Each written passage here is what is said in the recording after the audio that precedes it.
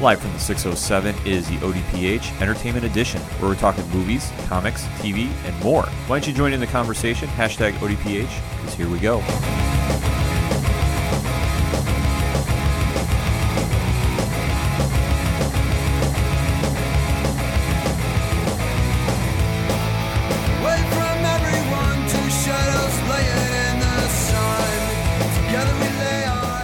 Welcome to another edition of the ODPH podcast, better known as the Ocho Duro Parlay Hour. I am your host, Ken M. Joining me in studio, as always, it's Padawan J. Hello there. Folks, we have a lot to discuss. Let's waste no more time, shall we? Hit us up on the social media hashtags. Hashtag ODPH, join in the conversation. You can find all our social media links on OchoDuroParlayHour.com. Definitely want to interact with you because there's so much to cover this week, and we got to kick it off with recapping, dare I say, the event that stole the weekend. That collectively shut down the internet a few times. Right. We previewed it a little bit on last week's episode, but man, did they ever deliver. And then we were talking about Disney D23. The D23 Expo was this past weekend in Anaheim. Pad did a stellar job reviewing and covering this, so I'm going to pass the lead to him on this. So, Pad, break it down for us. Thank you. Well, like we said on last week's episode, if you haven't listened, go back and listen, or we give you a great preview, and it's a good lead into this episode.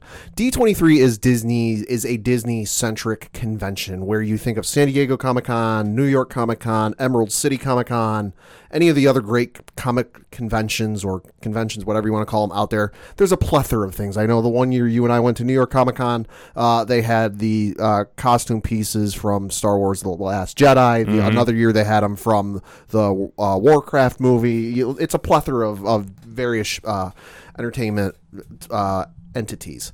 Whereas with Disney, it's specifically things Disney owned. Like, so you're not going to go there and see Star Trek. You're not going to go there and see, some other thing. It's all Disney-centric properties.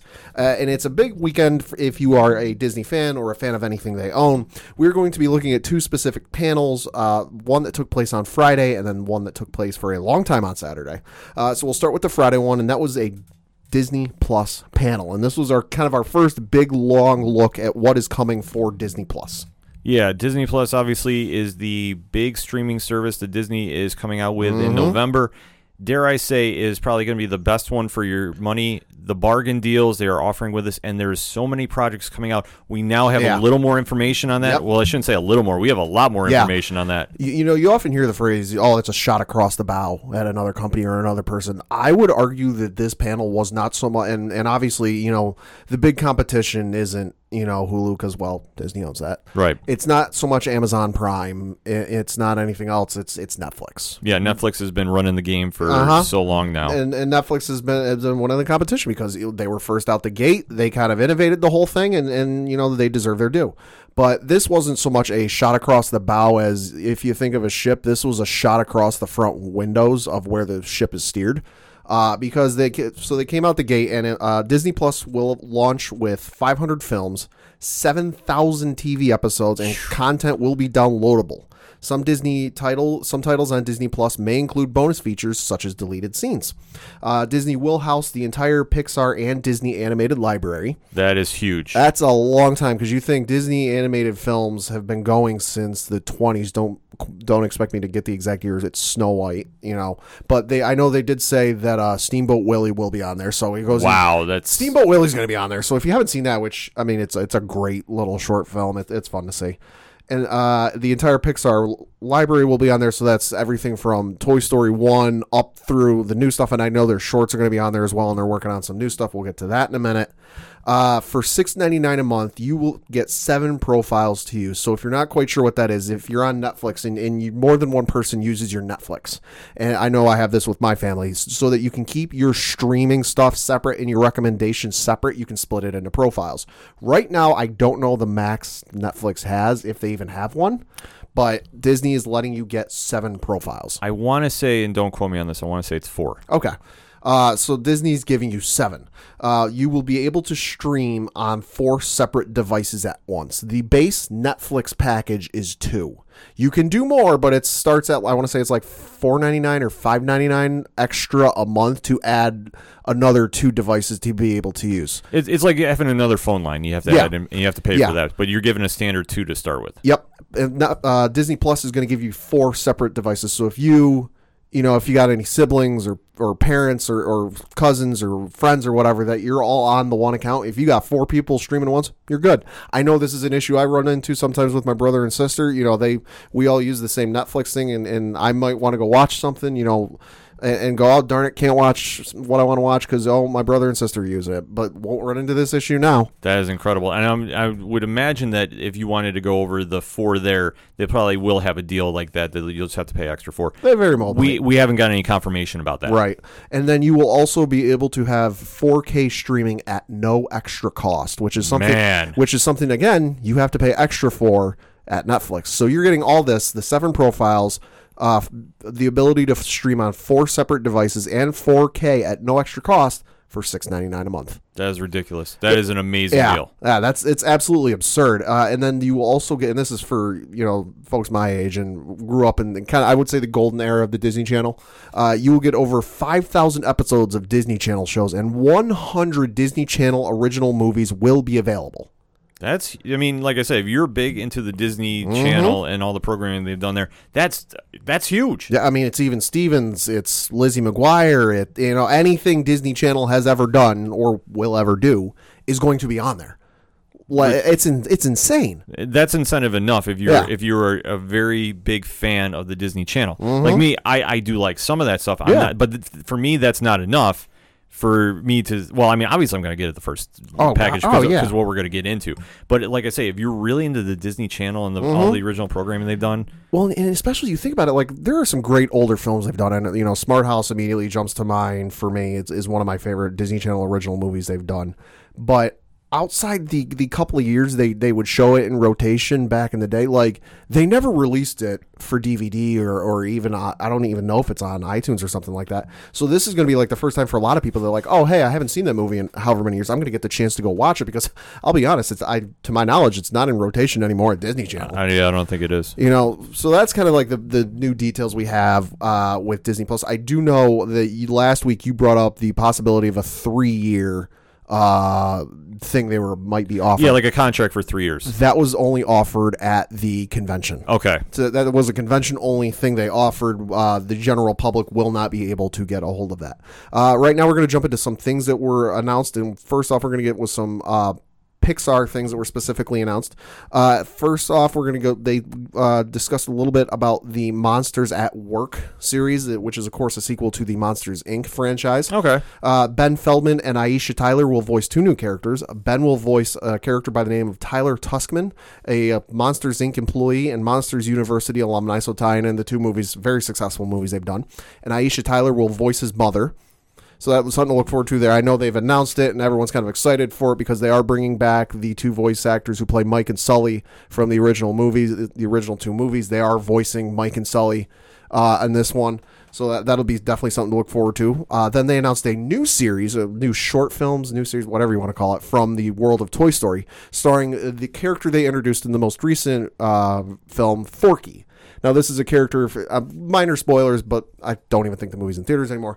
There's a character introduced in the film with the new little girl that Woody and Buzz and all them are now playing with. They're now her toys. She's going into preschool, I want to say it is, and she makes a friend at school that is made out of a spork. Okay. So, and she calls him Forky. So it's his new character and this whole thing. I really encourage you to go see the film. They're doing a series of short films around that character called Forky Asks a Question. It involves basically, like the title says, Forky asking a question. They showed a little bit of the first film, which involved Forky asking Ham, the piggy bank, about money, and then he teaches Forky about money. Okay. So that's something fun to look forward to. Then they jumped into some stuff from Marvel. Marvel announced that Avengers Endgame will begin streaming on Disney Plus on December 11th. All right. A little bit of time to wear. I'm glad I bought it before then because I'm not sure I could have waited until December to rewatch that movie. I'll admit I tried and I broke. Yeah. Then they got into announcing a little bit more of the What If series. They said almost the entire cast of the Marvel Cinematic Universe will be lending their voice to the What If series. Because this is going to be an animated series. Not 100% sure. They really didn't get too much into details on that. I mean, all they really showed was a lot of portraits you see like in like headshots. That's one word I'm looking for. A lot of headshots of characters of the actors and actresses behind the scene. They really didn't get into too many details about it. Of course, the thing I should note with this is they did show some stuff at the panel. Show some stuff at the panel, but not a lot got out. It will be animated. Okay. They did tease a little bit about it in terms of like they showed some quick glimpses, but none of the footage has made it out because, well, Disney's good at this stuff, and I'll get to that in a little bit. Okay. They said there will be one episode of What If for each of the 23 films in the Marvel Cinematic Universe, so we already know how many episodes we're getting out of this. All right. Now, that's an interesting concept they're going to try doing, because if they're really going to match one up for every single MCU movie they've done. And, the concept of What If you're not familiar with it, is they take an instance where, okay, we'll just say Endgame. Yeah. Let's say Thanos never loses the Infinity Gauntlet. What if Thanos came in with a helicopter? Right. What if... Oh, my God. You had to go there. I went there. And they're taking like certain aspects like that. Like, what if Captain America never was thawed? Right. After, the events. I think the first episode is what if Peggy Carter got the super soldier serum instead of Steve Rogers? Yeah, that's a perfect example, too. Yeah. So, and some of the ones people got a quick glimpse of is Steve Rogers in a suit the size of Ironmonger. okay. Zombie Steve Rogers. We're going to go zombie Marvel Universe? Apparently. Peggy Carter is Captain Britain. Okay. Oh, I like that. I like that one a lot. And then this one I saw kind of conflicting reports, but I saw mostly people saying this one. Specifically about who it was, but this is the name I've seen most. T'Challa as Star-Lord. Okay. Which would be very interesting. Well, that's a cool thing about What Ifs is Yeah. they take certain concepts and they just run with it, and it's really up to who's creating. Like, the comic book series has always been very interesting. Yep. Like, because you'll just have somebody just really run away with their imagination and come up with something really cool. Like, I remember it's been rebooted a bunch of times, and they had one like, what if the X-Men never won Inferno in that storyline, and just how crazy that got, Right. and what if Peter Parker became the Punisher? Oh, God. Something like that. Like, that's the cool thing about this series, which, especially doing it animated style, you don't have to worry about budgets. You don't have to really worry about anything. It's just limited to what you can draw and put on paper. And especially with as busy as some of these actors and actresses are. My God, I mean, Robert Downey Jr. alone, Chris Evans alone, like how, is Chris Hemsworth, as busy as those folks are, it doesn't require them to be tied down to a specific area to do. Like, they can be on set someplace filming a movie. All right, I'm done filming for the day. Let me just hop in a booth, record my lines, and send them off. That's the beauty of the technology today. And let me just put this out there right now. We don't know the status of Tom Holland involving What If now. Yeah. So I don't have an answer for that before anybody starts tweeting about that. What's the status there? But we'll get into that a little later. Yep. So then they did show a trailer for the upcoming final season of Agents of S.H.I.E.L.D. Okay. Now, I did catch this. What was your thoughts on this, Pat? I liked it. I like how they're kind of teasing and kind of further explaining some things, but also keeping that same Agents of S.H.I.E.L.D. style where I don't really quite know what's going to happen. Yeah, I was a little lost at it. We are going to talk, I guess, a somewhat spoiler about it, because we've covered it this past season on the show numerous times, that now they are back in time. Yep. And where they're going with their direction for the season upcoming, it's anybody's guess. Which, if I remember the trailer right, there was a shot of they were in 1931. Yes. So, I mean, they're not going to be sitting place in one point in time. It looks like they're going to be jumping around a little bit. Yeah, I want to say this almost had a Legends of Tomorrow vibe to it. I definitely got that vibe to it. I also get the feeling that the device they use to go back in time, something tells me it won't be working quite right when the season starts. And once a storyline is finished with whatever point in time they're in, they'll be constantly working on it to try and get back to where they need to go. But oh darn, it's flaring up. Where are we going to go? And then they end up someplace else. It's probably going to happen, and they're going to jump around the MCU a lot. Which I think the overall vibe I'm just going to guess at is they're going to be the ones actually creating S.H.I.E.L.D. Right. Which is going to be just like a weird coming of age circle, so to speak. Yeah. Like, it's going to be different. It's going to be, but S.H.I.E.L.D. will pull it off. I mean, I have no doubt they're going to do that. Then we got some casting news for some of the upcoming Disney Plus. Marvel shows Emily Van Camp will be returning as Sharon Carter in The Falcon and the Winter Soldier. Okay. Yep. And then Wyatt Russell has been cast as U.S. Agent in the Falcon and the Winter Soldier series. I am not a U.S. Agent fan, but it makes sense for the storyline. And they did show I guess you could call it a bit of concept art with the show. It features Bucky Barnes with short hair. Okay. No longer short hair, and Falcon in his costume. The Cap costume. Let me just say, it is comic accurate. That is awesome. Like, this series, actually, I think is one of the most anticipated for me Yeah. shows on Yeah. Disney Plus. Like, I can't wait to see this. Yeah. And especially the direction they're going in. I know they added U.S. Agent, and if you know the history of him involving Captain America, not one of my favorite time periods they've written him in. Right. So, but it'll be a nice dynamic that's added to the show. So I'm interested to see what they're going to go with this, if it's going to be a literal battle for the shield. Right. And I'm just really hoping U.S. Agent doesn't go near it. And Yeah. I'm just going to leave it at that. Up next, they did a little bit of talking about WandaVision. They did show some footage of past scenes with Scarlet Witch and Vision spliced with the Dick Van Dyke Show. It is being described as a half classic sitcom and half epic MCU adventure. All right. Now, I did see the promotional poster for this. And, yeah, this looks just This is going to get trippy. very trippy. I also going out on a limb because the way this show now, we haven't seen whatever they showed at the convention. The footage might be out there, but it is not officially released. The vibe, the thing I'm understanding from what I'm being read is that it appears that the premise of the show is that it is set in the 1950s and it's something, and it's like a dimension or whatever created by Wanda where Vision is still alive.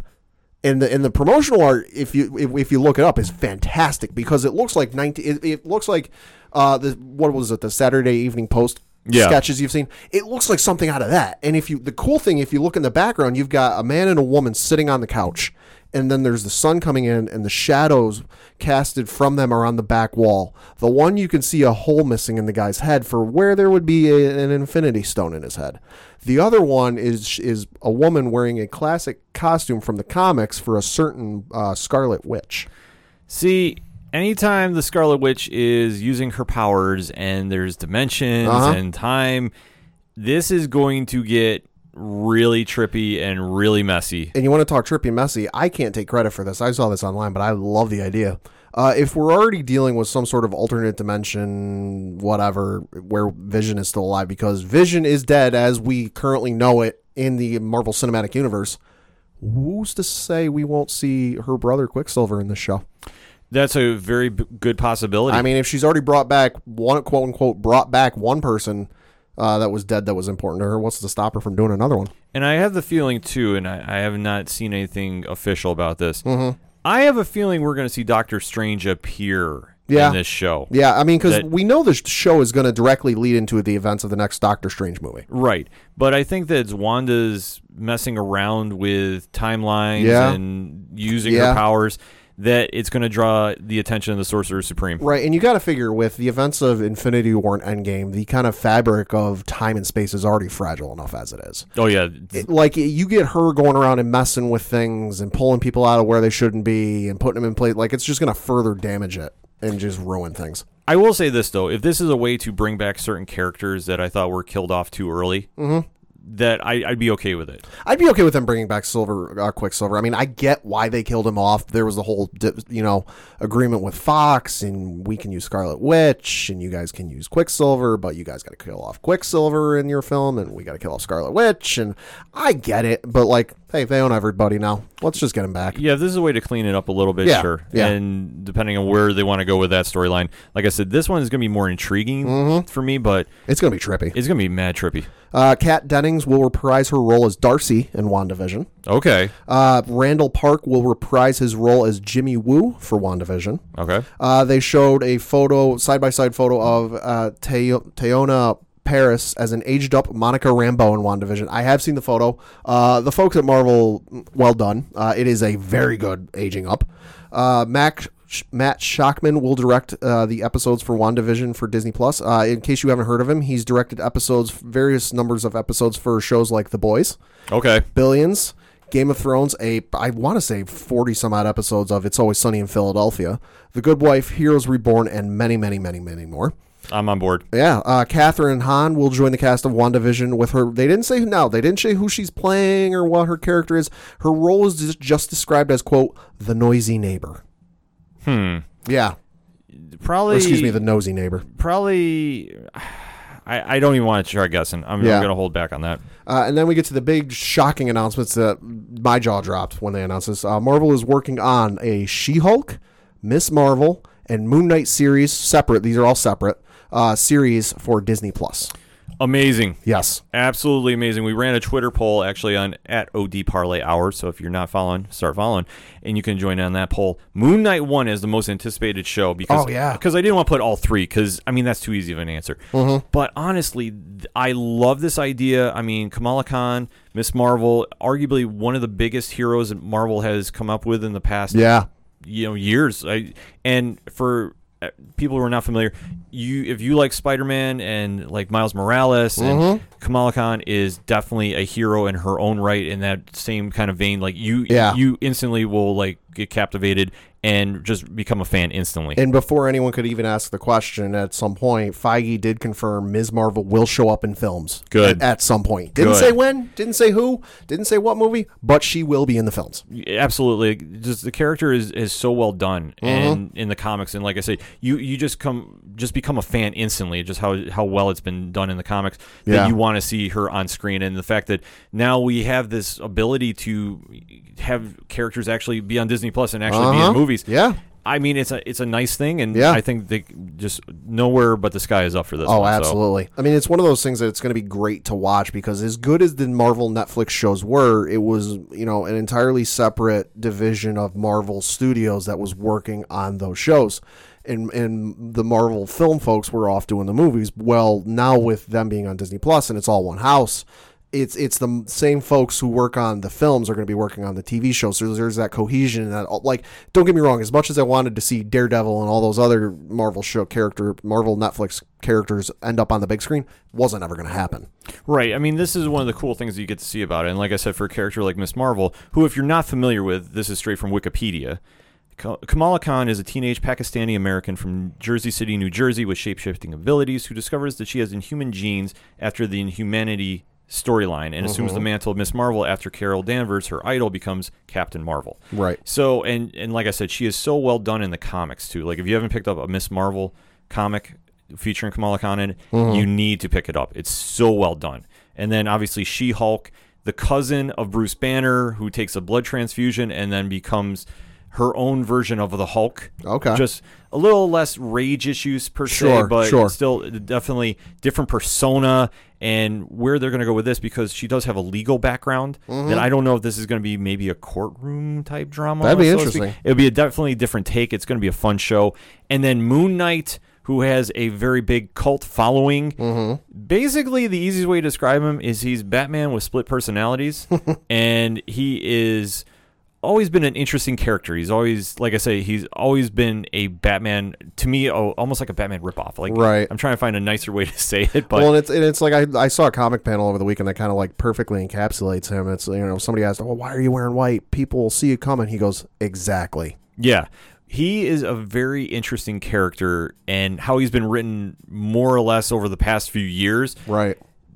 They have definitely taken him in some different directions, very violent and very over the top. Yeah. But it just adds to his persona that even though he has he thinks he has these powers from the moon gods, and and it's a very interesting background with him. It's not like he sees his parents get killed and decides to strike fear in the hearts of villains.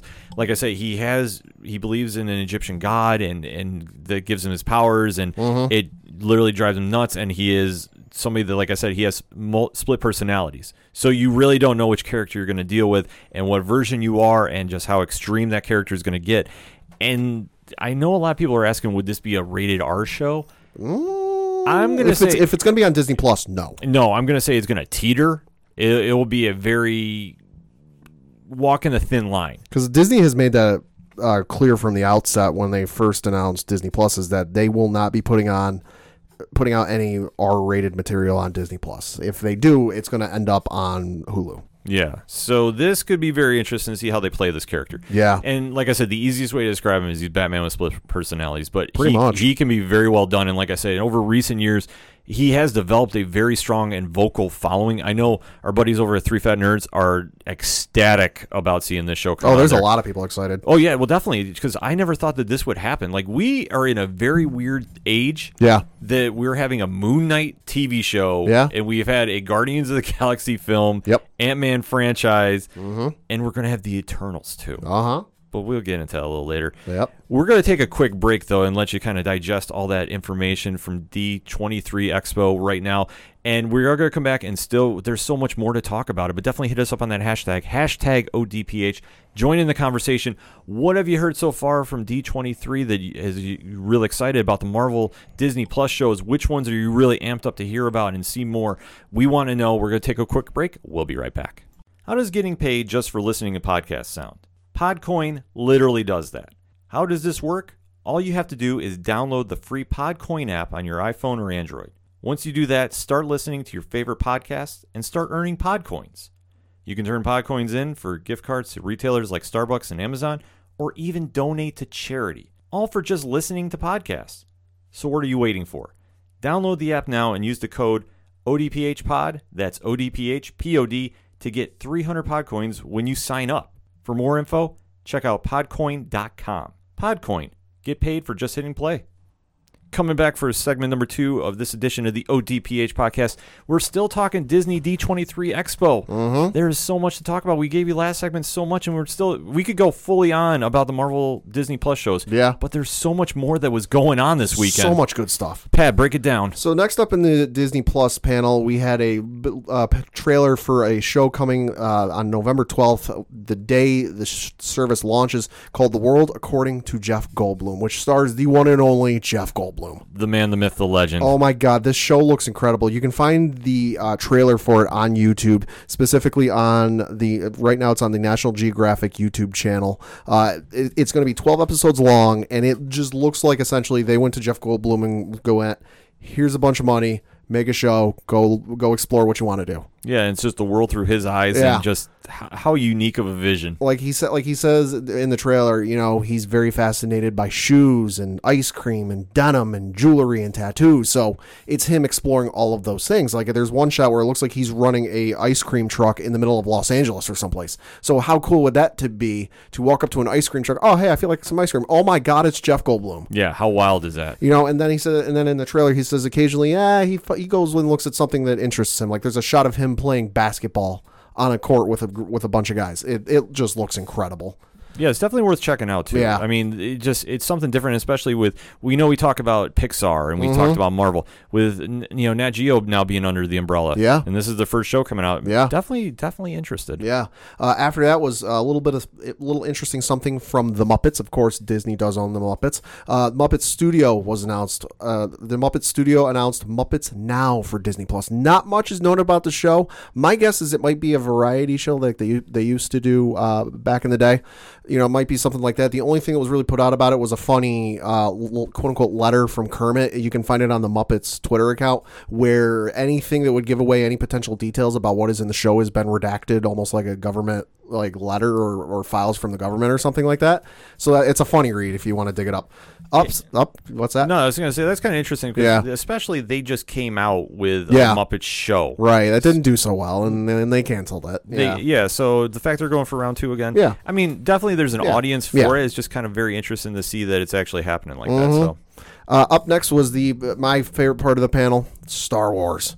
They started off with they showed off a Marvel style timeline. So if you think of when they back at San Diego Comic-Con, where they showed off their Phase 4, and it was when stuff was taking place in terms of like what year was coming out. They showed off something very similar, but it was a timeline with when the films and TV series take place, this was very interesting for me as a fan, because yes, in the books they've always had that little timeline where you fill stuff in, but they've never come right out and go, it starts here and ends here. And it shows everything with all the films and shows like the Clone Wars and the Rebels and Resistance and everything. It was cool to see that finally get details of because I know that was one of the things when Rebels was on TV is like, all right, how long does this take place? Like we know we're getting it ends very close to Episode 1 of New Hope, but according to the timeline, it ends right as A New Hope's taking place. But so that was very cool to see. It was also cool to see that they've kind of come up with a term or phrase to kind of define or term the ages or the times it takes place. They're borrowing from the current one-shot comic series they've been doing where Age of. Okay. So the prequel era was titled Age of Republic, like in the comics. The original trilogy era was titled Age of Rebellion, as in the comics. And then they've got Age of Resistance for the newer films, much like the comics. So that was cool to finally see, we have something else to call it other than prequel, sequel, original. Yeah, that's a very cool thing to set up. Yeah. First big announcement they came out with is Star Wars The Clone Wars Season 7 will come out February 2020. Wow. I am so beyond excited for this. Clone Wars has always been one of those shows I really liked ever since it started out way back when on Cartoon Network. I went and saw the movie in theaters. The movie was a little hokey, a little weird, but it ended up, and the animation started off a little rough and a little blocky, but it turned into one of the best visual shows I've ever seen. It's gonna be a little bittersweet for season 7 though, because the executive producer Dave Filoni, who came over from working on Avatar: The Last Airbender on Nickelodeon, a great show in and of its own right, to work on another phenomenal show like Clone Wars and really learn under George Lucas. He did say that this will be the definitive end of the Clone Wars. That yes, there are more stories to tell, but he feels that the show needs to have a bit of closure, and season 7 is going to be it. That doesn't mean I'm not holding out for more. I was going to say, how are you feeling about that? Bittersweet, but at the same time, we've gotten so many stories over the years that I never would have imagined, in so many great, without the Clone Wars, Darth Maul wouldn't be alive. Okay. The reason Darth Maul is alive in past episode 1 is because of the Clone Wars. They came up with that idea. There's great series, there's great arcs like the Mortis arc, which is one of the best Star Wars stories of all time. When Disney Plus launches, and Clone Wars will be on Disney Plus. I forget what season it's in. I'd have to dig it up. But the Mortis arc is hands down some of the best storytelling they've done in Star Wars history. It's going to be incredible. They talked a little about the upcoming series they've got. Diego Luna and Alan Tudyk, of course, who were in Rogue One. Alan Tudyk playing K2SO, and Diego Luna being in there as well for the Cassian Andor TV series. Right on. They didn't really get into too much about it because they haven't started filming it. They said filming begins in 2020. They almost wanted to give it a title for other than just Cassian Andor, but they said it's a mystery for another day. Yeah, see, it's really interesting that they're playing off the Rogue One mythos and kind of digging into that a little bit. Yeah. But Rogue One I thought was great, so I don't struggle with them adding anything tying into that universe. No, not at all. And then we finally, like we predicted, got a trailer for The Mandalorian. Holy crap, this looked amazing. It looked very high budget. It looks awesome. I mean, we got a few things confirmed. It looks like it is taking place for part, if not most, on Tatooine. Yeah. It looks incredible. I just can't wait to see what they do and where they go with this, because it is set 7 or 8 years after Return of the Jedi, so things are kind of in flux. The galaxy is kind of in a weird place, so it'll be definitely interesting to see where they go with that. I'm super excited for it. Everything about it just looked incredible. Mm-hmm. The thing I do got to note though is there's a droid in the trailer that is palling around with the Mandalorian, the main character. A lot of people are thinking it's IG-88, the bounty hunter from the films. It's not. From what I've read online, it is IG-11, which is an entirely different character, voiced by Taika Waititi. Oh, amazing! Yeah, not that I wasn't already digging the show enough, but the fact he's the voice. And there's a funny. Speaking of Taika Waititi, so good. Slight side note: there's a funny video on Twitter where Taika Waititi was doing an interview on the red carpet with Variety for Disney 23, and somebody I couldn't tell who it was comes up behind him and does the assassin snap the neck, and he plays along with it and drops down to the floor, and the woman interviewing him from Variety goes, "Oh no, they killed him!" They're playing. It's a great moment. Yeah, everything about this show so far, the so casting good. has looked great. I mean, the casting's insane. You got Taika Waititi playing in there, and then you've also got Carl Weathers is in the show. You've got that going on. You've got Werner Herzog is in the show. Gina Carano is in it as well. I mean, Giancarlo Esposito, Gustavo Fring from Breaking Bad is in the show. I mean, my God. And then there was an announcement of another character or cast member being added, one Agent May. Ming-Na Wen was officially announced as being in The Mandalorian, so that is going to be incredible. I do have a bit of bad news for you, Ken. What's that? Jon Favreau did do an interview. Boba Fett will not be in The Mandalorian. At least this season. See, that's the thing. As long as they can retcon the egregious events of Return of the Jedi and bring Boba back, I'm okay with it. Right. If somebody does it, I'll be okay with because the thing of it is don't get me wrong, I'd like to see Boba alive too, but as we know, he's currently getting digested in the Sarlacc on Tatooine. So For now. But and then we got the news that kind of the worst kept secret in all of Hollywood. Ewan McGregor came out on stage. We kind of predicted that last week. Yeah, I mean, it had been announced or semi-announced or leaked, whatever you want to call it. Kathleen Kennedy, head of Lucasfilm, was on stage and said, we have one more alumni to bring out on stage. And then Duel of the Fates from The Phantom Menace started playing, and everyone started freaking out. And out comes Ewan McGregor. And he goes up there, and he has a mic, and he goes, Kathleen, can you ask me if I'm going to play Obi-Wan Kenobi again? And the people are freaking out. Like, from what I read from folks who were in the room, that this was the loudest moment of the panel, bar none. And Kathleen goes, Ewan, are you going to play Obi-Wan Kenobi again? I would have laughed if he said no. There's a pause, and he says, looks at the crowd and goes, yes. And the roof blew off of the place.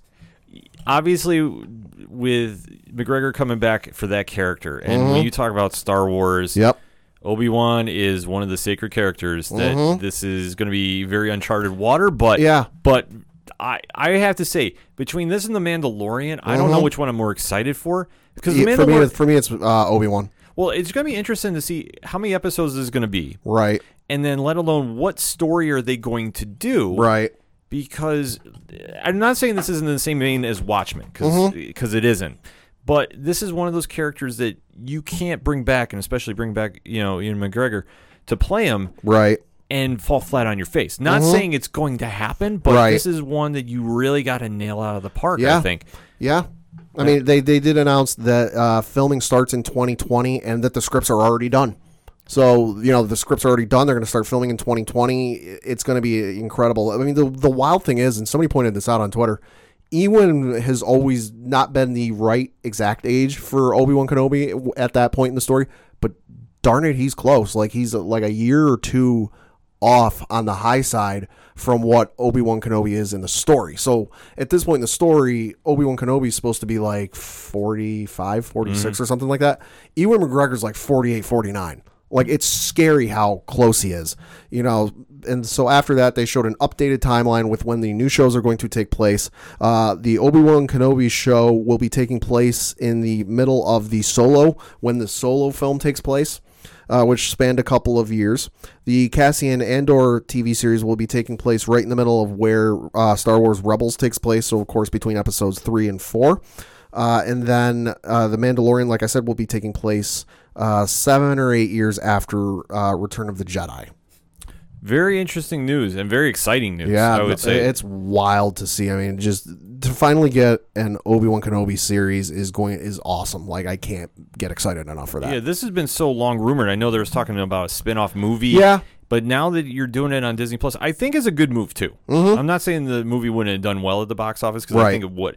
I think when you have a character like that, you're going to definitely sell tickets. I mean, Solo did when they did the prequel there. Yeah. So this one obviously is highly anticipated and for the right reasons, and I think putting it on Disney Plus to really see how it's going to play out is going to be a really cool thing to do. Right. So I'm already sold on The Mandalorian. So God, yeah. Like, for me, that is my show. Yeah. Obi-Wan is going to be good, but for me, The Mandalorian and that thing delivered on the trailer thus far. So that concluded the Disney Plus panel on Friday. But there was so much that happened on Saturday.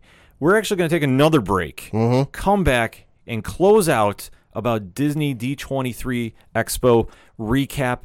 You definitely hit us up on the social media hashtags, #ODPH, join in that conversation. Definitely want to hear your thoughts. We've given you so much already, and we still have more to go. You are listening to the ODPH.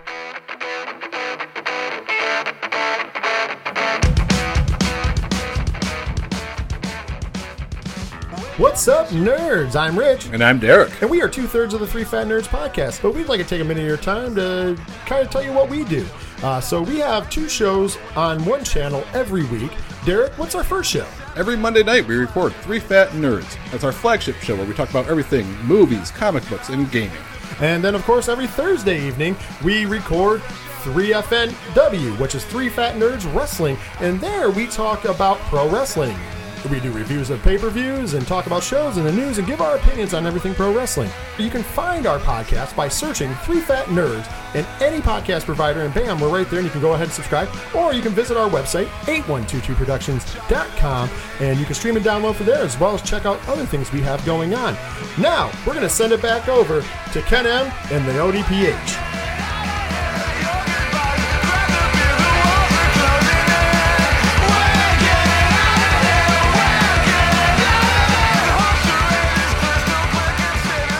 Coming back for another segment on this edition of the ODPH, and we are still talking D23 Expo recap. There was so much that happened. Yeah. I mean, we were talking the Marvel Disney Plus shows. Yep. We were talking little Star Wars. But that was all just from Friday. This is now Saturday, Yep. and Saturday was when the big panels were happening. I'll say they pulled out the big, heavy, 100 caliber machine guns for this panel, and they were not kidding around. Ken, how familiar are you with Marvel's policy of attending one of their panels, their main stage panels? I have been to quite a few at New York Comic Con, and they do not mess around there. They No. give you fair warning, no cell phones, no laptops. Otherwise, they're taking the phones, or they're telling Yeah. you to shut down, and they will escort you out of the panels. Yeah, there was one year we were at a panel in New York Comic Con where they were going to show like a brief clip from the second season of Agent Carter that was coming out later that fall or early next year, the year after. And it was just a brief clip, and then it was a thing from the cast. Hey, sorry we couldn't be there, yada yada. There was a person a couple rows in front of us that was press for a website or news organization or something, and had his laptop out and was taking notes of what was said and what was shown and yada yada.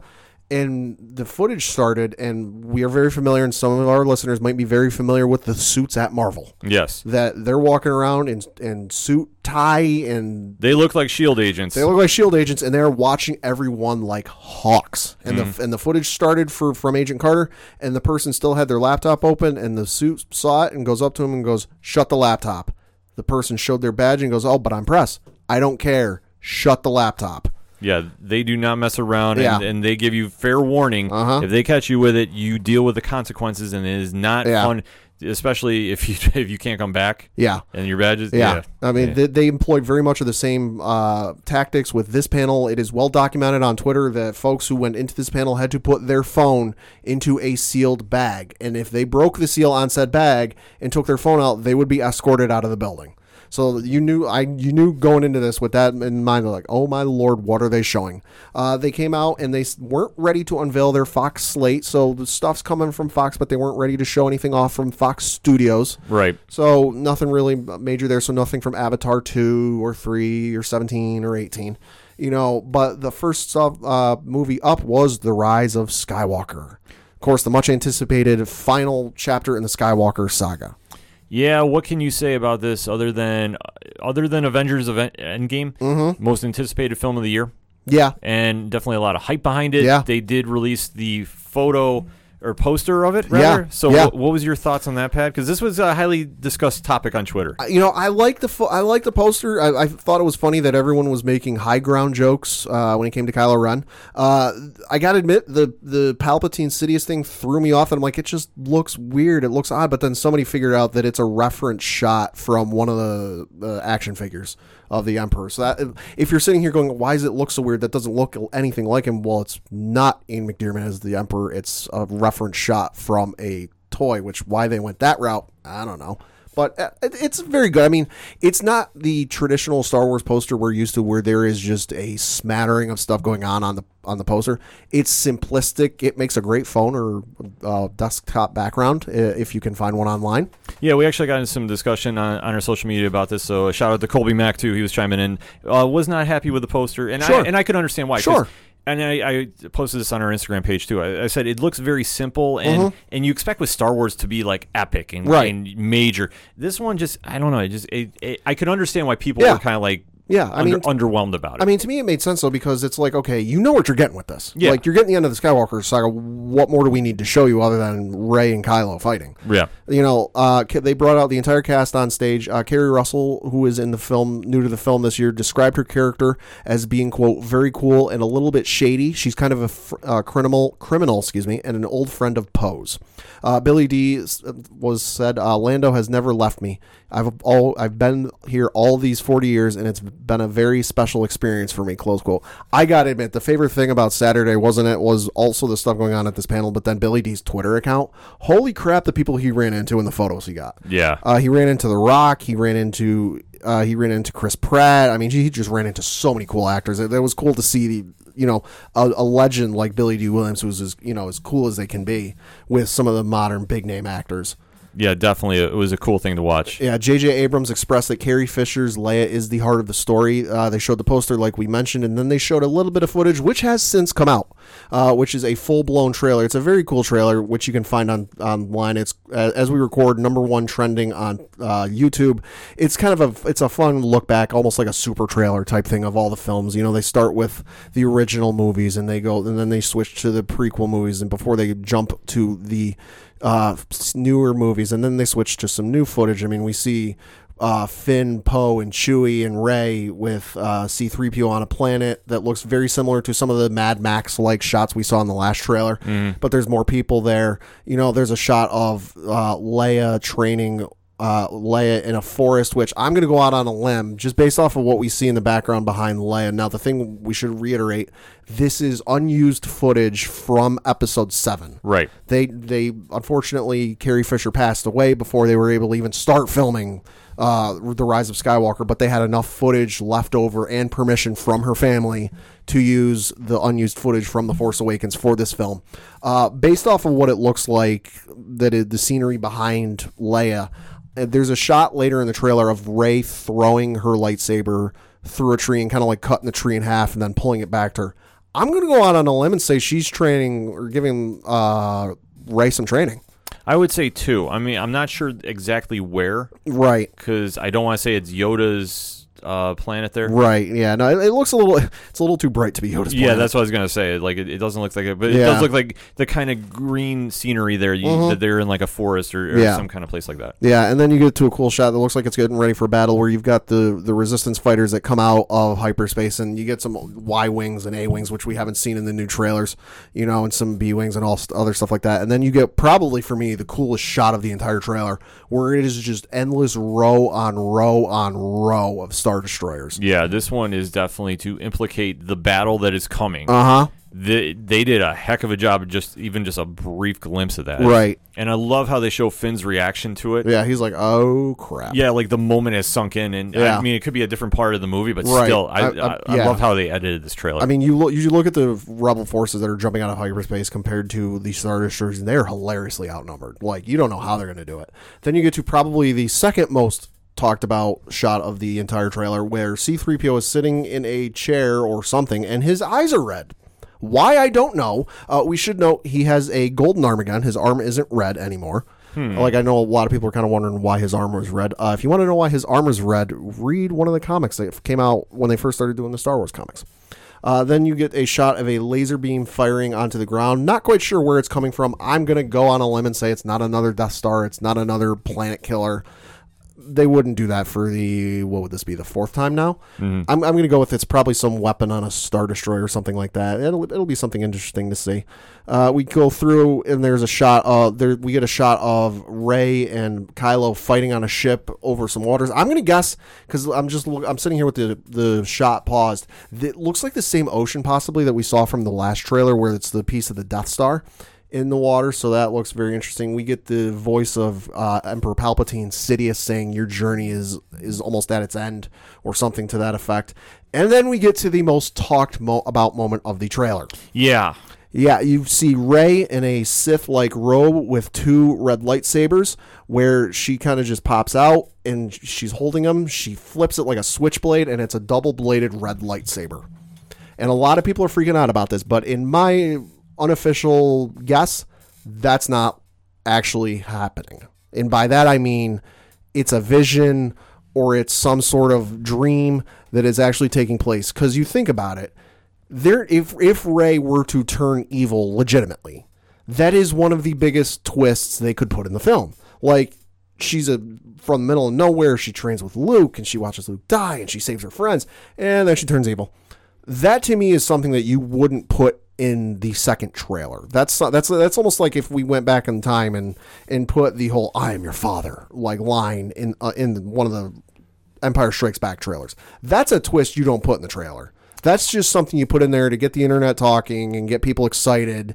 To me, because we know Sidious is going to be, Emperor Palpatine is going to be in this film in some capacity. We don't know what, because his voice has been heard twice, but we've yet to see the man.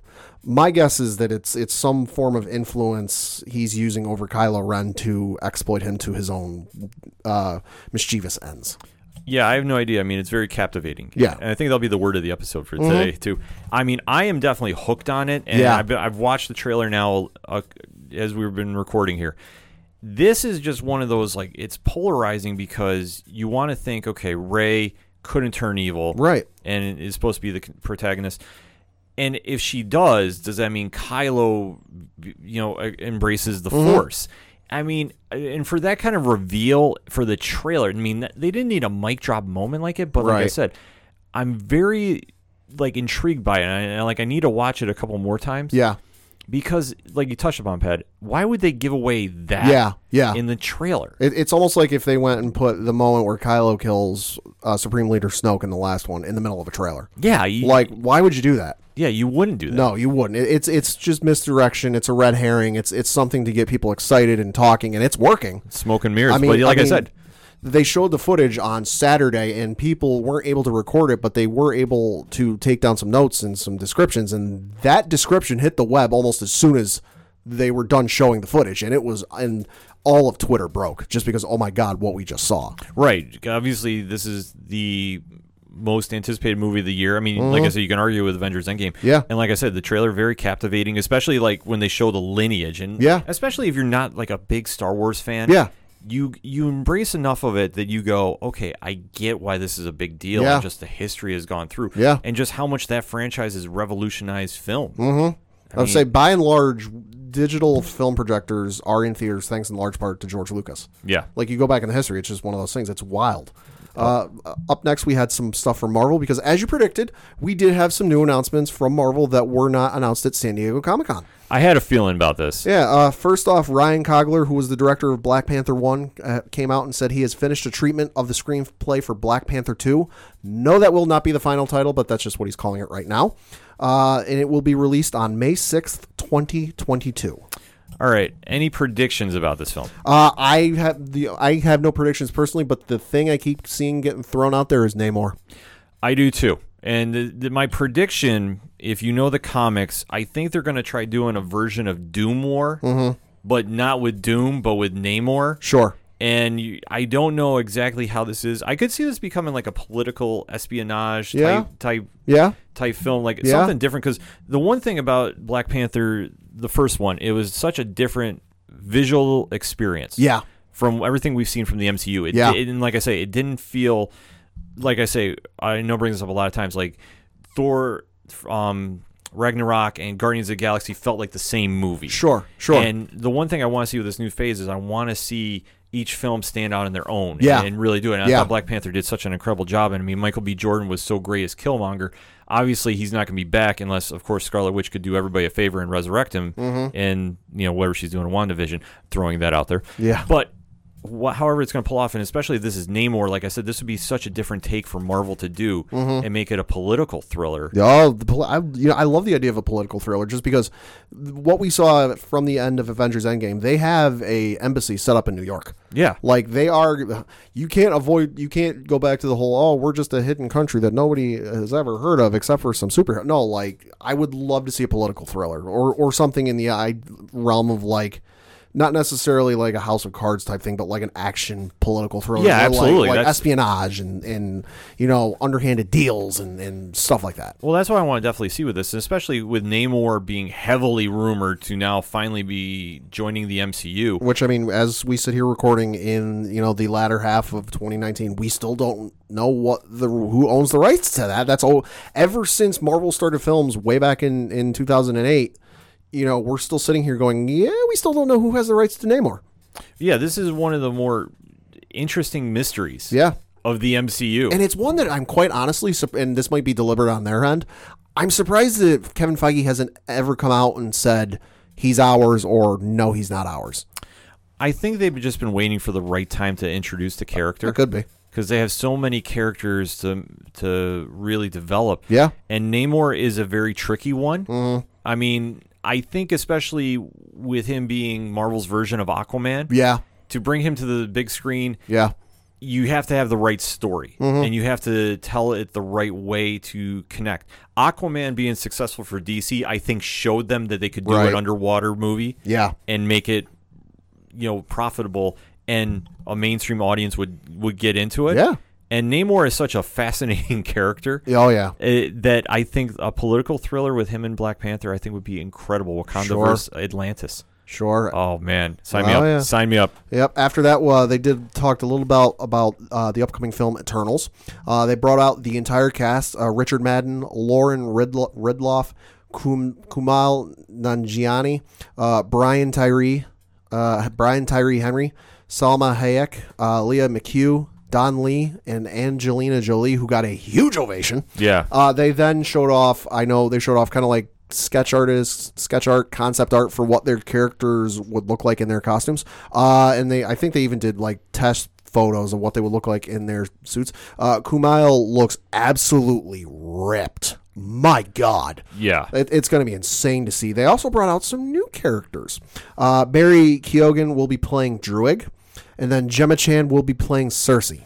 Okay. See, I originally thought Angelina Jolie was going to be playing Cersei, so I'm completely okay with Gemma playing her. Yeah. And it's very interesting too, which I will let you get into the other casting with this because I'm going to go on a little tangent with that. Yeah, so the next bit of casting first got announced or leaked on Friday that this actor would be joining the MCU, but it wasn't known in what film or what role. So speculation obviously started abounding rapidly, but we didn't have to wait long to find out. That would be one Kit Harington, a.k.a. Jon Snow from Game of Thrones. The King of the North has now joined the He'll MCU. join the MCU, and he's playing Dane Whitman, a.k.a. Black Knight. Okay, now this is very interesting for me because as far as I can remember, and please correct me on #ODPH and social media if I'm wrong, the Black Knight has had nothing to do with the Eternals. Right. The Black Knight has always been an Avenger, and obviously he deals a lot with the Ebony Blade, and it ties back to like the King Arthur lineage. And there is if I'm not mistaken, there was like a romance between Cersei and the Black Knight in Avengers, because at one point they both were Avengers. In like the late 80s, early 90s. Sure. So there is some ties there, which I guess maybe if they're going to try telling that story, okay. I'm just really kind of puzzled they're putting the Black Knight in there. I honestly thought Kit Harington was going to get announced as Wolverine, which would have made perfect sense to me. Yeah. But Marvel is going to do this, and like I say, I think this one, and I've talked about this a few times, and I'll keep saying it again, I think this movie is going to be one of the biggest question marks for the MCU phase. Yeah. They're obviously loading the cast up, which I like. Oh, yeah. Because they're going to need to, because the Eternals is, at least in my opinion, has never been a really strong group to really push a movie. Yeah, I mean, for me, it's a question mark just until we see something, because you can announce an A-list cast of like every big name actor in Hollywood, from like Dwayne Johnson all the way to Angelina Jolie. Like, until I see something, I'm not 100% sold on it. It's just a matter of fact. Yeah. After that, they showed some footage from Black Widow. According to what I read, it was the same footage they showed from San Diego Comic-Con, being Natasha versus Yelena in a Budapest apartment. They showed some new footage of David Harbour as past his prime, a disheveled Red Guardian, but in full costume. One person I read said it looks very much like the comic. He sits with Natasha and Yelena and says, quote, "Family, back together again." There was also a cool shot of what looks to be Taskmaster standing in front of a turret of a moving tank, shooting a bow and arrow. Okay, the Taskmaster does stuff like that, so I'm not surprised. Yeah, they also showed off the what her Natasha's costume will look like in this film. Like, it was even there on like a figure model dummy mannequin thing. It's all white, which is very interesting, and I think it's a very interesting kind of like, you might be able to read a bit into it, into like, okay, it starts like, this is kind of like her origin story and maybe how she gets started. It's all white, it's all pure, and then you get to like where she is in the Avengers and in the Iron Man films, where it's black, and oh boy, some stuff has happened between now and then. Well, the character has had a long history in the comics. Sure. And from my guess at this is going to be based off of the Marvel Knights limited series of the Black Widow. Sure. That happened in the late 90s. I think it was, Devin Grayson and J.G. Jones. I mentioned this before on the show. I think they're going to borrow heavily from this, especially the character Yelena, because I don't want to go spoiler on this, but there is a program that develops Black Widow's agents. I think this is going to tie into the origin of this, and you're going to see how this happens. And for everybody that's going, okay, well, obviously the events of Avengers Endgame, why are they even doing this? I think you're going to see how they're going to bring Black Widow back to the timeline of the current MCU. I'm not going to go spoiler on this because I have my theories, and they've touched upon this in the comics lately. Sure. So hit your local comic book shops up, and you can do some research there. But this is, I think, they're going to tie into. But everything I've heard about this movie so far, I'm definitely intrigued. Yeah. No, I just hope we get to see a trailer in the public soon. Oh, I imagine soon. That did it for the Marvel portion of things. Now, if you're wondering if they said anything about Spider-Man, no. Kind of hard for them to make an agreement or anything with Sony when literally like the entire brass was at this thing.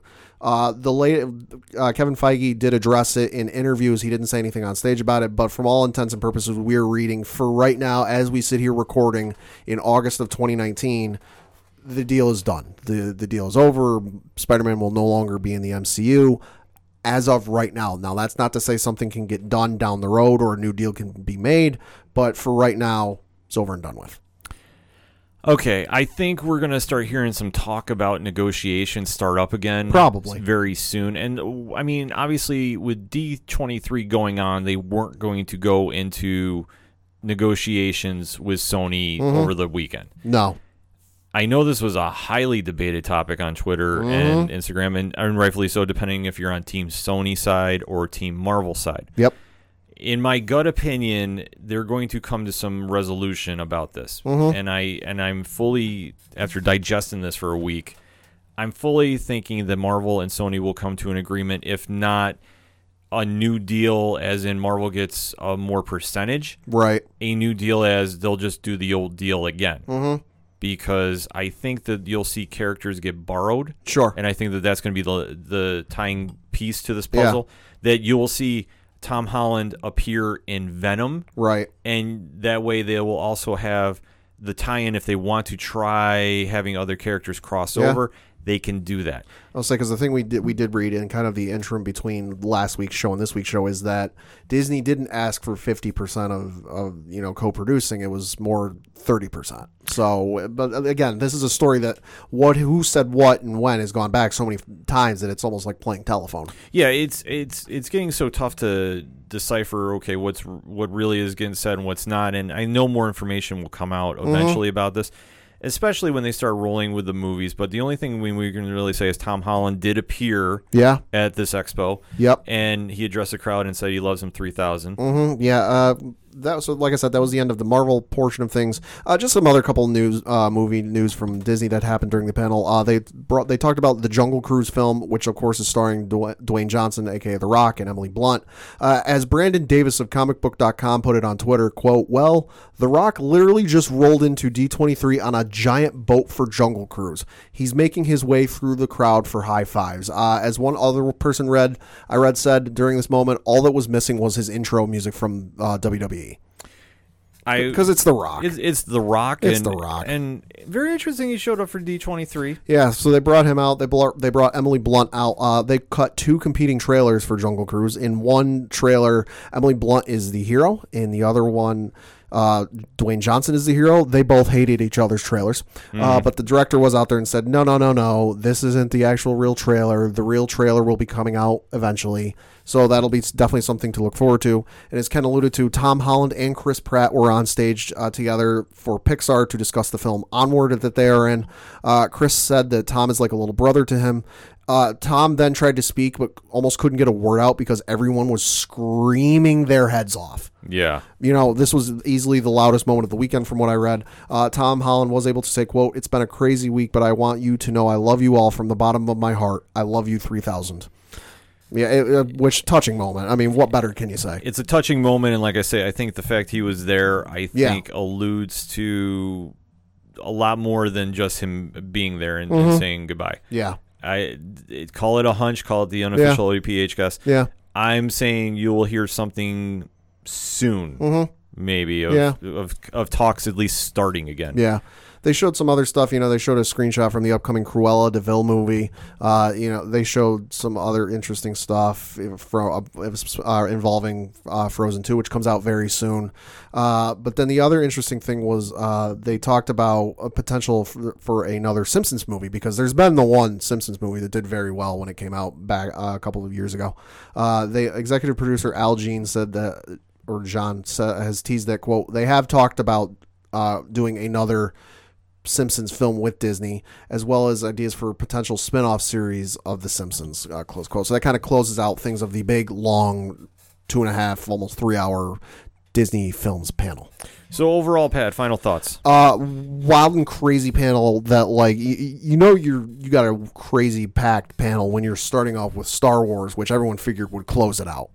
Yeah, D23 in total was an experience. And like I said, we went extra long breaking it down because there was so much news that when we were originally covering this, we're like, where do you try cutting something off? Because there was so much for everybody. I mean, Marvel had a great showing, especially with the drama going on with Spider-Man. And like I said, the fact Tom Holland was there, I am looking into it a little more so than not. Sure. I mean, it's just...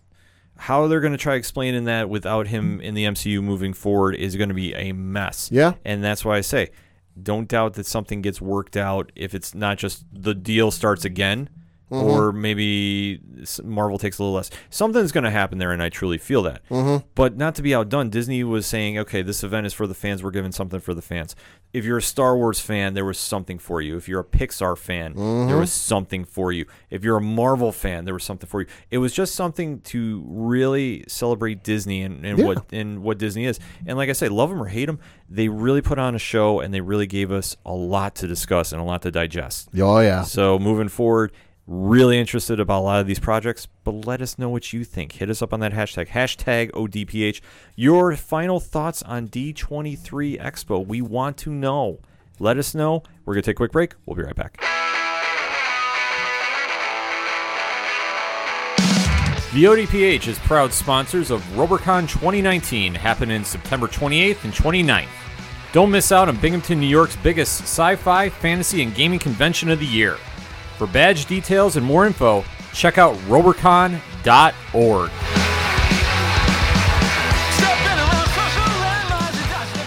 Coming back for the final segment on this extended edition of the ODPH. Pad, kick us off with those one-shots. Well, I got to talk one big thing that broke in the middle of the Disney films panel because, well, it traces back a little bit. At some point last week, Bob Odenkirk, of course, who plays Saul Goodman on Breaking Bad and the show Better Call Saul, did an interview where somebody asked him about the Breaking Bad movie, because we've known that a Breaking Bad movie is in the works or coming. And he dropped the bombshell that, it's already done. They've already filmed it. It's already ready to go. And everyone was like, what? Yeah, because nothing has been said about this. Yeah, nothing's been said about it. We don't know. We didn't know when it's taking place, who's in it, what's in it. We didn't know anything. Lo and behold, in the middle of the Disney Films panel on Saturday, it leaked. And I know this isn't a video podcast, but if it was, you would see me using air quotes. It leaked, quote unquote, onto Netflix, a listing for a film called El Camino, a Breaking Bad movie. And then was promptly taken down like 5-10 minutes after, which allowed the entire internet to go off the deep end and bonkers. Like, oh my God, what? And then lo and behold, we got an actual trailer for said film. It is on the Netflix YouTube channel if you want to check it out. In it, you see Skinny Pete, of course, friend of Jesse Pinkman's, being interviewed by the DEA, trying to find Jesse Pinkman, although they don't name him until about halfway, 3/4 of the way through the trailer, where he goes, I don't know where he is. North, south, east, west, I don't know. He goes, but I saw the cage they were keeping him in to keep him cooking that entire time, so I'm not going to tell you where he is, because I'm not going to get Jesse Pinkman put back in that cage. So not really much to go off of with this trailer, other than it appears Jesse Pinkman, of course, we saw at the end of Breaking Bad, which, spoiler alert, he ran off at the end and was driving off in the car, laughing, and to what end we don't know. So at least it looks at this point he is still alive, but the DEA is still looking for him.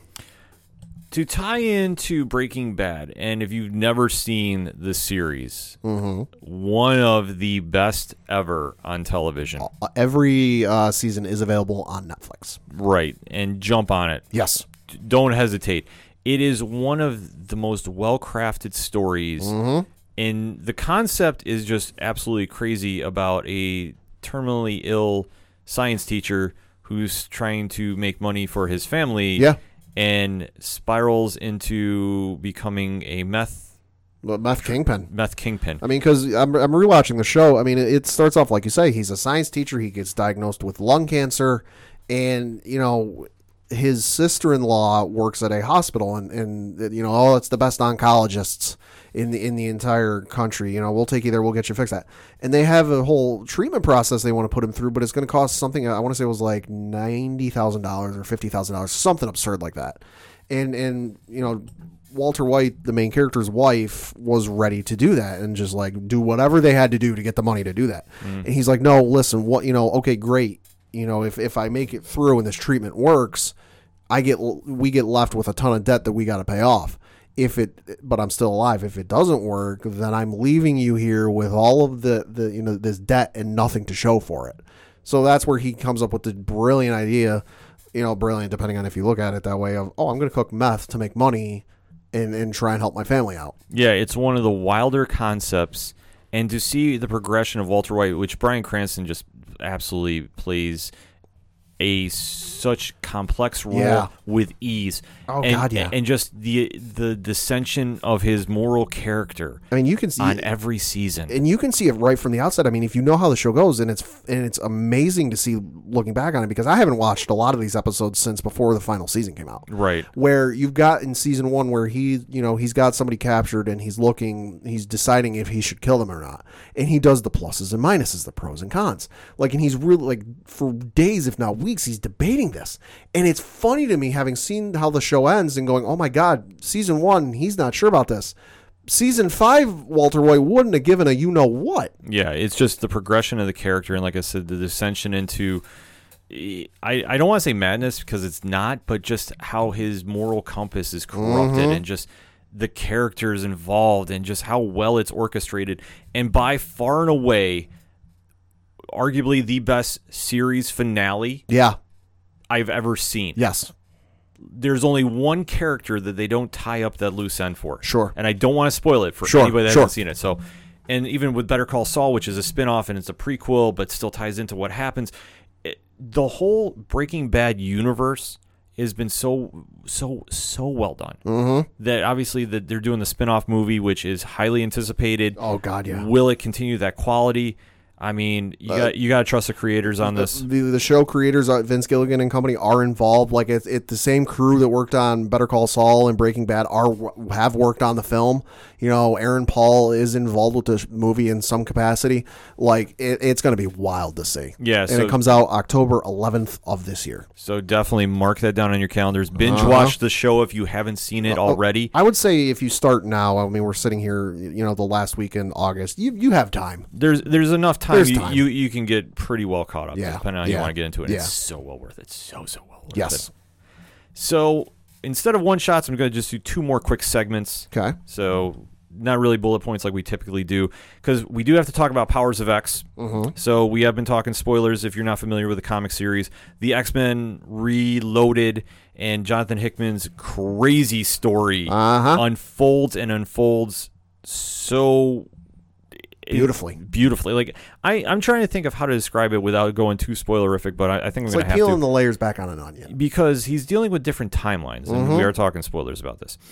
So the whole issue is in the year 100 timeline, which is where Nimrod has taken over, and it's the humans and machines are now teaming up against the mutants, and you now are dealing with Apocalypse running what you assume is the mutant force of protecting mutant kind. Almost Days of Future Past that alike. Yeah, and it's such an interesting take that he does on this, because what we find out is the group of characters that we've seen, the one that looked like a mix between Magneto and Havoc. And Wolverine is there, and we see Zorn, which I'll be honest, I was like, I don't know, because the whole Grant Morrison run, I have very, very differing feelings about that one. Sure. And then the one that looked like Groot, we now know who they are, and they are Apocalypse's horsemen. Yep. Which you find out that War is Wolverine, and it is the Wolverine. It's not the kid that I thought it was originally. No, it's actually James Howlett himself. Death is Zorn, who has a death wish, and you can tell, and just how absolutely Deadpoolish he is talking throughout this issue. Which I have to admit, I actually started laughing at some of the stuff there. Yeah. Then you see Pestilence, who they refer to as North. And it's a mixture of Emma Frost and Lorna Dane. So you do understand the Magneto tie-in a little bit because Polaris has been long rumored to be Magneto's one of his children. Yep.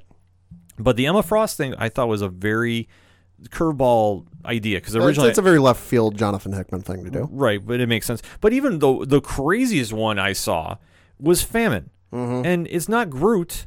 Nope. It's Kuroka inhabiting the dead body of Cypher. Yeah. Which, if you don't know who that character is, if you've ever read New Mutants, the original run, a long-standing character that was a fan favorite who was killed off. That just an interesting character that, like I say, at that time period, it was really showing the gravity of being a New Mutant and going through Xavier's school. And as the issue progresses, you kind of see Apocalypse is now leading the final, this like almost suicide mission to go after Nimrod and go into his base. And Nimrod at this point, he doesn't like. They know they're coming, but Nimrod just couldn't give any less of a what. Yeah, like I say, the personality that is in Nimrod, I got to imagine is somebody. Yeah, I almost want to say at this point is Mr. Sinister. Oh, that'd be wild. I'm thinking it's something bananas like this, that he's just so full of himself. He's not even dealing with the threat. And as you see, the Apocalypse force is coming after him. Cardinal, the one that looks like a mixture of Nightcrawler and somebody else, is leading the charge and is with Rasputin and that whole group. And you're really kind of seeing that there was Zorn and North, and they're making the run, and it's like a distraction almost. And as you see with Cardinal, that it's a mix between Rachel Gray and Kurt Wagner. Okay. It's just a wild mix of characters that are composing. I mean, you're just kind of seeing that they're going after the whole mutant, or machine humanity, force that is like converting people, like almost making them like cyborgs. I'll say because from what we know in the comics, humanity teamed up with the machines to really take on the mutants and fight the mutants, and now it appears to us because there's a panel where they're turning a baby from a human baby into like part cyborg or something. So now it looks like, okay, hey, yeah, thanks humans for helping us out and getting us to where we want to be, but now we're going to turn on you. Yeah. So at this stage, their two forces are going on at the same point, and then you see Wolverine and Apocalypse and Cypher going into Nimrod's base, and Nimrod is expecting them. Meanwhile, the other forces are, getting decimated. Until Rasputin pulls the craziest wild card out, and that is Zorn, who he has a death wish. Yeah, in the worst way. In the worst way possible. And Rasputin is literally telling Nimrod's right hand that, I don't care, I'll kill everybody here. And Nimrod's right hand is like, no, you won't. You would have done it already. Like the classic thing you see in movies and TV, like, no, you won't. You would have done it already. Ha, ha, ha. Right. And there's this splash page artwork where you see Zorn's power getting unleashed, and right before it, you see him smiling that this is happening, and then that whole area is just wiped out. So then the focus goes back to Nimrod is now anticipating Apocalypse and Wolverine.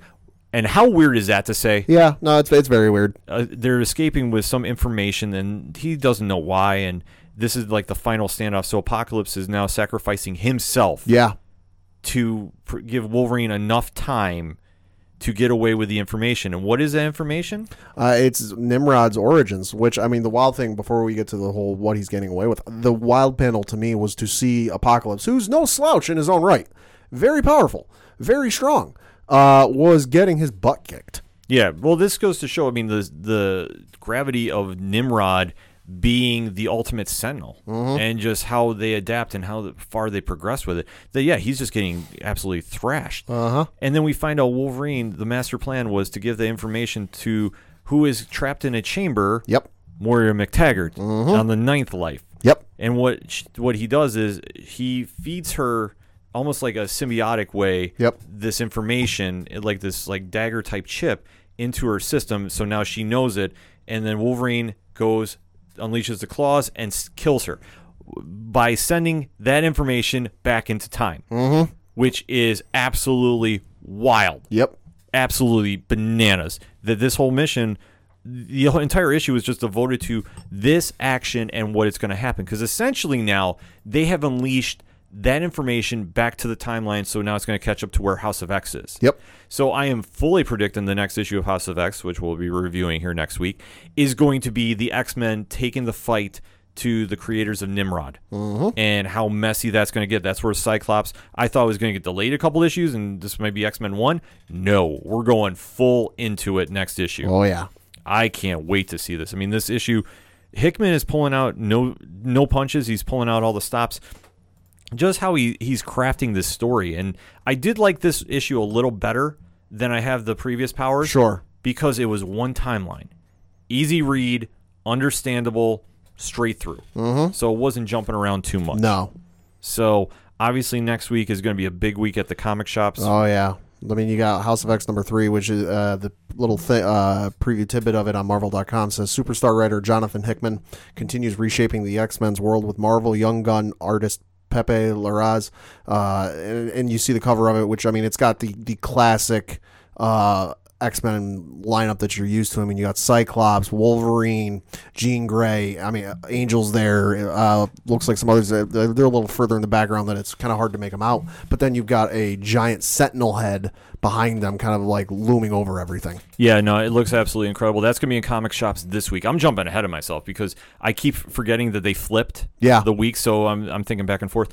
But House of X will be in comic shops this week. And the week after. And the week after, too. So, I mean, it's kind of a little crazy how they're doing their timelines, but definitely just get down to your comic shops and pick it up. It's going to be a huge week in general. Yeah. Because not only do you have that, you have the Batman Who Laughs trade paperback is coming out. Which that gets wilder with each and every week. Yeah, DC is definitely doing. Scott Snyder crafted one of the craziest characters in recent memory coming out of Dark Knight's Metal. And I feel like they're letting him go with like, all right, just do whatever you want. Go ahead. And that's going to tie into the new Batman Superman series that's coming out as well. Yep. And then Marvel obviously has the big week with House of X. Yep. They also have Absolute Carnage 2 coming out. Oh, boy. And what I'm going to close the show with talking about, and that's Marvel Comics 1000. Wow. Now, Pad, you're probably asking, how are we at issue 1000? That is, yeah. Okay. So here's a little quick history lesson. Okay. August 31st, 1939. Okay. Marvel Comics #1 comes out. Yep. If it holds up to, if they released it on time every month for up to, it would actually come out, Marvel 1000 would be out this week. Oh, okay. So that's how they did it. I was watching this on Marvel.com, and it was really fascinating, the story about this. So this is going to be the big Marvel 80th birthday bash. Okay. Now, I know that I think they said at certain comic shops they're going to be doing some events, so definitely check out your local comic shop to see if they're doing something for Marvel Comics 1000 coming out. I would imagine a lot are. I don't know if our local ones are, but I'm definitely going to go hit up social media after we're done checking. Okay. The cover for this is Alex Ross painted. Oh. It looks... That's worth it alone. It looks incredible. I mean, even if you aren't familiar with the name, you are familiar with his work if you're a comic fan. Well, we were talking about his series that he painted. Yeah. For the they're going to be doing the podcast on that we talked about last week. No, this one is just a straight up like a kid reading a cover, and you see the images come to life, and it's so well done. And this one, according to Marvel.com, 80 creative teams. Holy are crap. on this book. Like, I don't know how they're going to do this. I would have hated to have been the person like in charge of coordinating all this and getting it all together into one book. That would have been a nightmare. I mean, like I said, they said this. I'm not sure exactly how they're dividing up teams. So, but like I said, oh yeah. But can you imagine being like the point head of like coordinating 80 different teams and getting it all together? I tell you what, salute to the editorial team, CB Cebulski and everybody else involved with this. Holy cow! So I don't exactly have a lot of details of what the issue is going to be about, but I mean that many creative teams. I'm sure it's just like a couple 3-issue pages and such. Either way, Al Ewing, who we know from Immortal Hulk, is kind of the lead writer. He has like the most stories involved in this, and it's just kind of like a real crazy trip through time. Okay. And they're going to be tying in different factors of like Marvel's history. Sure. So it's going to be a real trip to see. And I mean, if you really think about this, looking where Marvel has come and just the creations from Stan Lee, Yeah. Steve Ditko, Jack Kirby. I mean, the X-Men run of Chris Claremont and John Byrne to, the 70s with John Romita and Frank Miller on Daredevil. And Yeah. I mean, just the history of comics, artists have come through. I mean, you look at everybody that went to Image that started at Marvel, Todd McFarlane, Rob Liefeld, Jim Lee. I mean, the lineage goes on and on, Mark Silvestri. And just, I mean, all the creators, Brian Michael Bendis and, Matt Fraction, Ed Brubaker, you can see their work now, actually hitting with the Netflix, not Netflix, Disney Plus shows. Yeah. Fraction's Hawkeye. Yeah. Brubaker's story was the Winter Soldier story. Oh, yeah. I mean, just to see the effects, that everybody's been doing there. I mean, especially now, Jonathan Hickman's writing, Jason Aaron, Donny Cates, Joe Quesada. Just his imprint he's left there, and now CB Sobalski running over. Pad, let me ask you this. Sure. Favorite storyline and favorite Marvel character of all time? Storyline probably has to be Civil War. Okay. Just because to me, like, that kind of was the first instance where the roof got blown off of things. So, like, okay, you've had your universe shattering moments and your earth shattering moments of like, oh, this is going to change the history forever, like who they're fighting. But to me, that was the first moment of like, never in 1,000 years would I have thought Cap and Tony would have fought each other outside of a verbal disagreement. Like, sure, verbal disagreement, yeah, they differ on opinions on stuff, but never in a million years did I ever think they'd come to blows. Yeah, for me, and character. Favorite character, probably Ultimate Spider-Man. Because for me, that is, the whole Ultimate Spider-Man thing coming out when it did, especially around when the Sam Raimi films were coming out. And that was kind of like, for me, when he was at his, the popularity was at its peak, was peaking. And it's still peaking. It's still going high as ever can be. But just that's kind of the thing that really got me into Marvel Comics. Like, I knew what they were. I knew the characters, and I was very familiar with the stuff. But, like, that, what really got me into the Marvel stuff fully was the Ultimate Spider-Man run. See, for me, I grew up reading Marvel. I was more Marvel than DC, which is kind of weird if you actually talk to me now, because I'm so in love with how well Batman's been done over the past year with Scott Snyder, Greg Capullo, and now Tom King's run. For me, Marvel has always just been a interesting universe. Sure. That I think their timeline has always been well done for the most part. Yeah. And everybody, that even though it's like a diverse group, has all like a connection, but they're not like, I don't want to say like you have like, in comparison, like Justice League and DC. Yeah. You have the Justice Society was before them, then the Justice League, then Sure. Teen Titans, and it's kind of Sure. like almost like a family tree, so to speak. Sure. For Marvel, you have the different groups like the Fantastic Four, which Yeah. is very different than the X-Men, which Sure. is very different than the Avengers. Sure. That all of them kind of just being in the same city. And I know it's just been an interesting concept, but it's just like how well everybody kind of knows each other. And it's just like that one universe that everybody is involved in. Mm-hmm. That for me growing up, it was like, okay, this is really cool that I can see my different favorite heroes in the same spots and just, the connections. And for me growing up, like I was always a big Spider-Man guy. Oh, yeah. Always was. Always have been. Always will be. And for me seeing, just he was the everyday hero that wasn't the biggest, wasn't the strongest, but yet demonstrated the most heroic qualities. I mean, he's the one that lives and dies with great power comes great responsibility. Mm-hmm. You always find the way to do it. Yeah. Just to see like how he has grown and just to become like this, international icon. Yeah. And just when you talk about superheroes, he's got to be up there in the discussion for being number one. Yeah. And just the different storylines they've done, too, over the years, too. I mean, they have literally done that I've seen, like, with the X-Men. They've done a bunch of different crazy ones. Days of Future Past. They've done, which, always sticks out. And I think is such an influential story, for writers now, too, especially with all, like, time jumps they do. And the Infinity Gauntlet. That was one that when I was growing up, that was, like, hitting the newsstand. Yeah. And I just remember looking at that cover going, like, what is this? And just watching that story progress. Right. Absolutely mind-blowing. Oh, yeah. And just, like, the different concepts that they've come up with. Like, from watching X-Men 1 with Chris Claremont and Jim Lee hit the stands. Yeah. And seeing the reaction and lines for that. And just, like, how much of an impact that was at the time. Like, Marvel has just gone through so many ups and downs. And just, like, waves. Like, like I said, the 90s I'm always a little critical of because, like, Spider-Man. Sure. Spider-Man Clone Saga did nothing for me, and I actually get really angry talking about that.